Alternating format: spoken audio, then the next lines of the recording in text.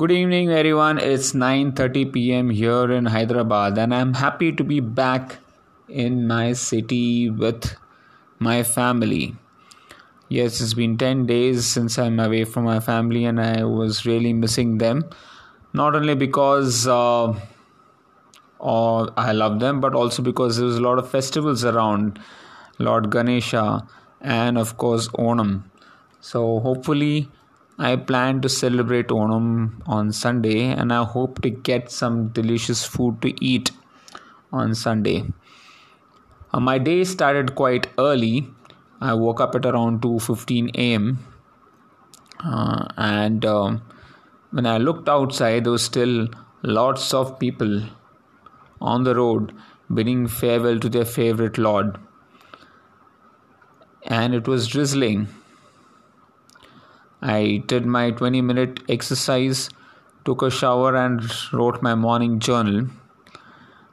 And I think I finished around at 4:15, packed my bags, and by the time I was ready to leave, it was raining very heavily.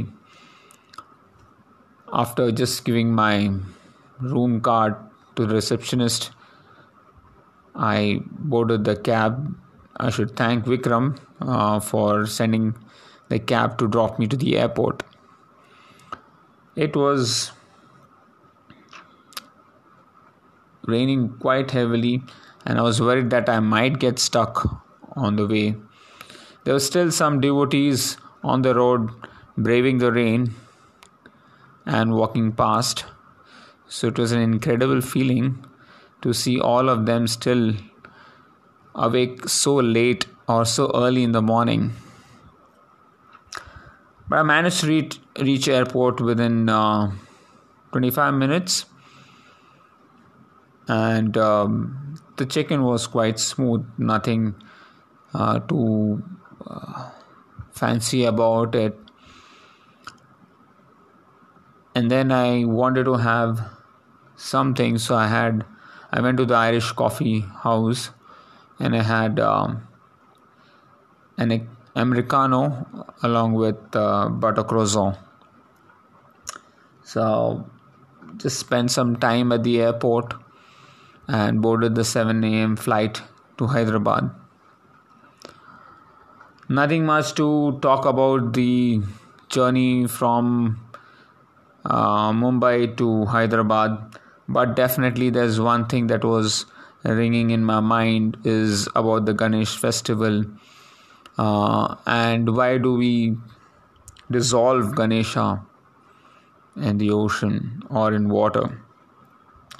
So I just read about this book I have with me called The Riddle of Ganesha, and I was surprised to learn that Ganesha actually falls between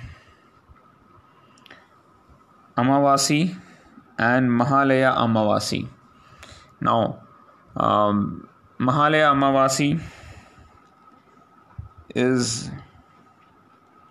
what the meaning is, as it's saying here, is greater, means the greater merger of mind with soul.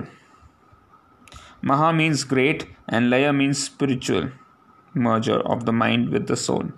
So the next 9 days are observed by Hindus as holy days, and it's called Navaratri. So this is something that I never knew. Amavasya, then we have Vinayaka Chaturthi, followed by Navaratri, and then followed by Deepavali Amavasya. So it's a series of festival, and it starts with Vinayaka Chaturthi. And it's just also searching for the name Vinayaka. What does Vinayaka mean? And I was pretty surprised to actually find the meaning of Vinayaka.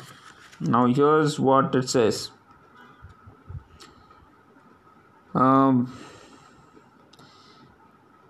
The most important festival connected with Ganesha is Vinayaka Chaturthi. In this festival, Ganesha is invoked as the Lord of Breath of Life, indicated by his name Vinayaka. That's pretty interesting to know, the breath of life. This festival falls on the 4th day of the new moon in the month of Simha or Shravana, August, September. So, yes, so this is a lot of good information about Ganesha. Ganesha's clay image signifies Prithvi Tattvam. Prithvi is one of the 5 Mahabhutas and a repository of senses of Sabda, Sparsha, Rupa, Resa and Gandha. Throwing the Ganesha images in water and disintegrating them is symbolical of the disintegration of the mind from the object of senses and enlightening it to merit higher spiritual elevations indicated by Mahalaya Amavasi, Navaratri, Vijayadashmi and Deepavali festivals.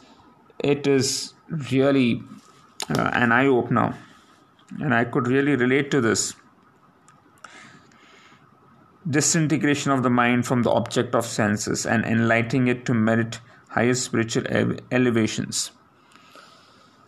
This is precisely what I think we've lost the meaning somewhere of why we do things. And tomorrow, actually, I'm going to talk about what does the symbolic representation of Ganesha actually mean. Why does he have an elephant head? Why is one of his tusks broken? Why is his trunk curled? Why does he have a big pot belly? What is the serpent doing around his neck? And why does he have a mouse as a vehicle? It's pretty symbolic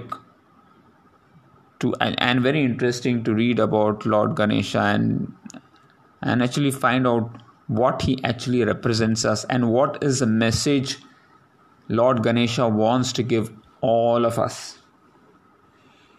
It's one of the most interesting gods that humans have ever created, and it's something that we need to learn. I've learned a lot today by just trying to explore about Lord Ganesha. And the more I learn and read about him, I feel pretty amazed about the qualities and attributes that he possesses. So guys, tomorrow's podcast are really going to dig deeper into the Lord's symbolic representation. That said, I would like to talk again of what I did today. I was pretty tired. I listened to a lot of podcasts on the flight and also was reading about the VO2 max and its zones. Yes, I'm pretty obsessed about it, definitely. But that's something that I want to do. After coming back home, I think I reached around at 11 o'clock. I had dosa and also had paisam that was made actually 2 days back on Onam, 11th of September. But it still tasted good. After taking rest for around 10-15 minutes, I went for a 1 hour run. I really wanted to shake off the fatigue and go for a good run. It was a late run around 12:30. I came back around at 2:15 and had my lunch and had to immediately leave to Gachibowli to actually meet the Phoenix company guys because they wanted us to organize a run for them that is related to the Hyderabad Marathon. So we did the route recce, tried to plot a certain map of the run. They wanted the route to be going through all the projects that they're working on. So we've managed that, and reached home at around 6:30. I was still very hungry, so I had poha with milk and dry fruits. That's my favorite evening meal. Of course, I had coffee with chaga mushroom and lion's mane mushroom. I worked for some time and then spent some time with the family. And now here I am recording this podcast. And just before recording the podcast, I was just reading about Lord Ganesha, and that's how I got to know new things about our favorite god. So that's it, folks. I'm actually pretty tired now, so I'm going to hit bed. I hope you all like this podcast, and with all due respect to everybody's religious sentiments, I hope I've not hurt anybody's feelings, because this is something that I really love to find out the mysteries of why do we have Lord Ganesha in our life, and what does he mean to us. I think there's much more deeper meaning than what we believe, and I think that underlying message is something that we must dig in and find out. So thank you, folks, for listening to this podcast, and have a great night, and see you tomorrow. Bye-bye.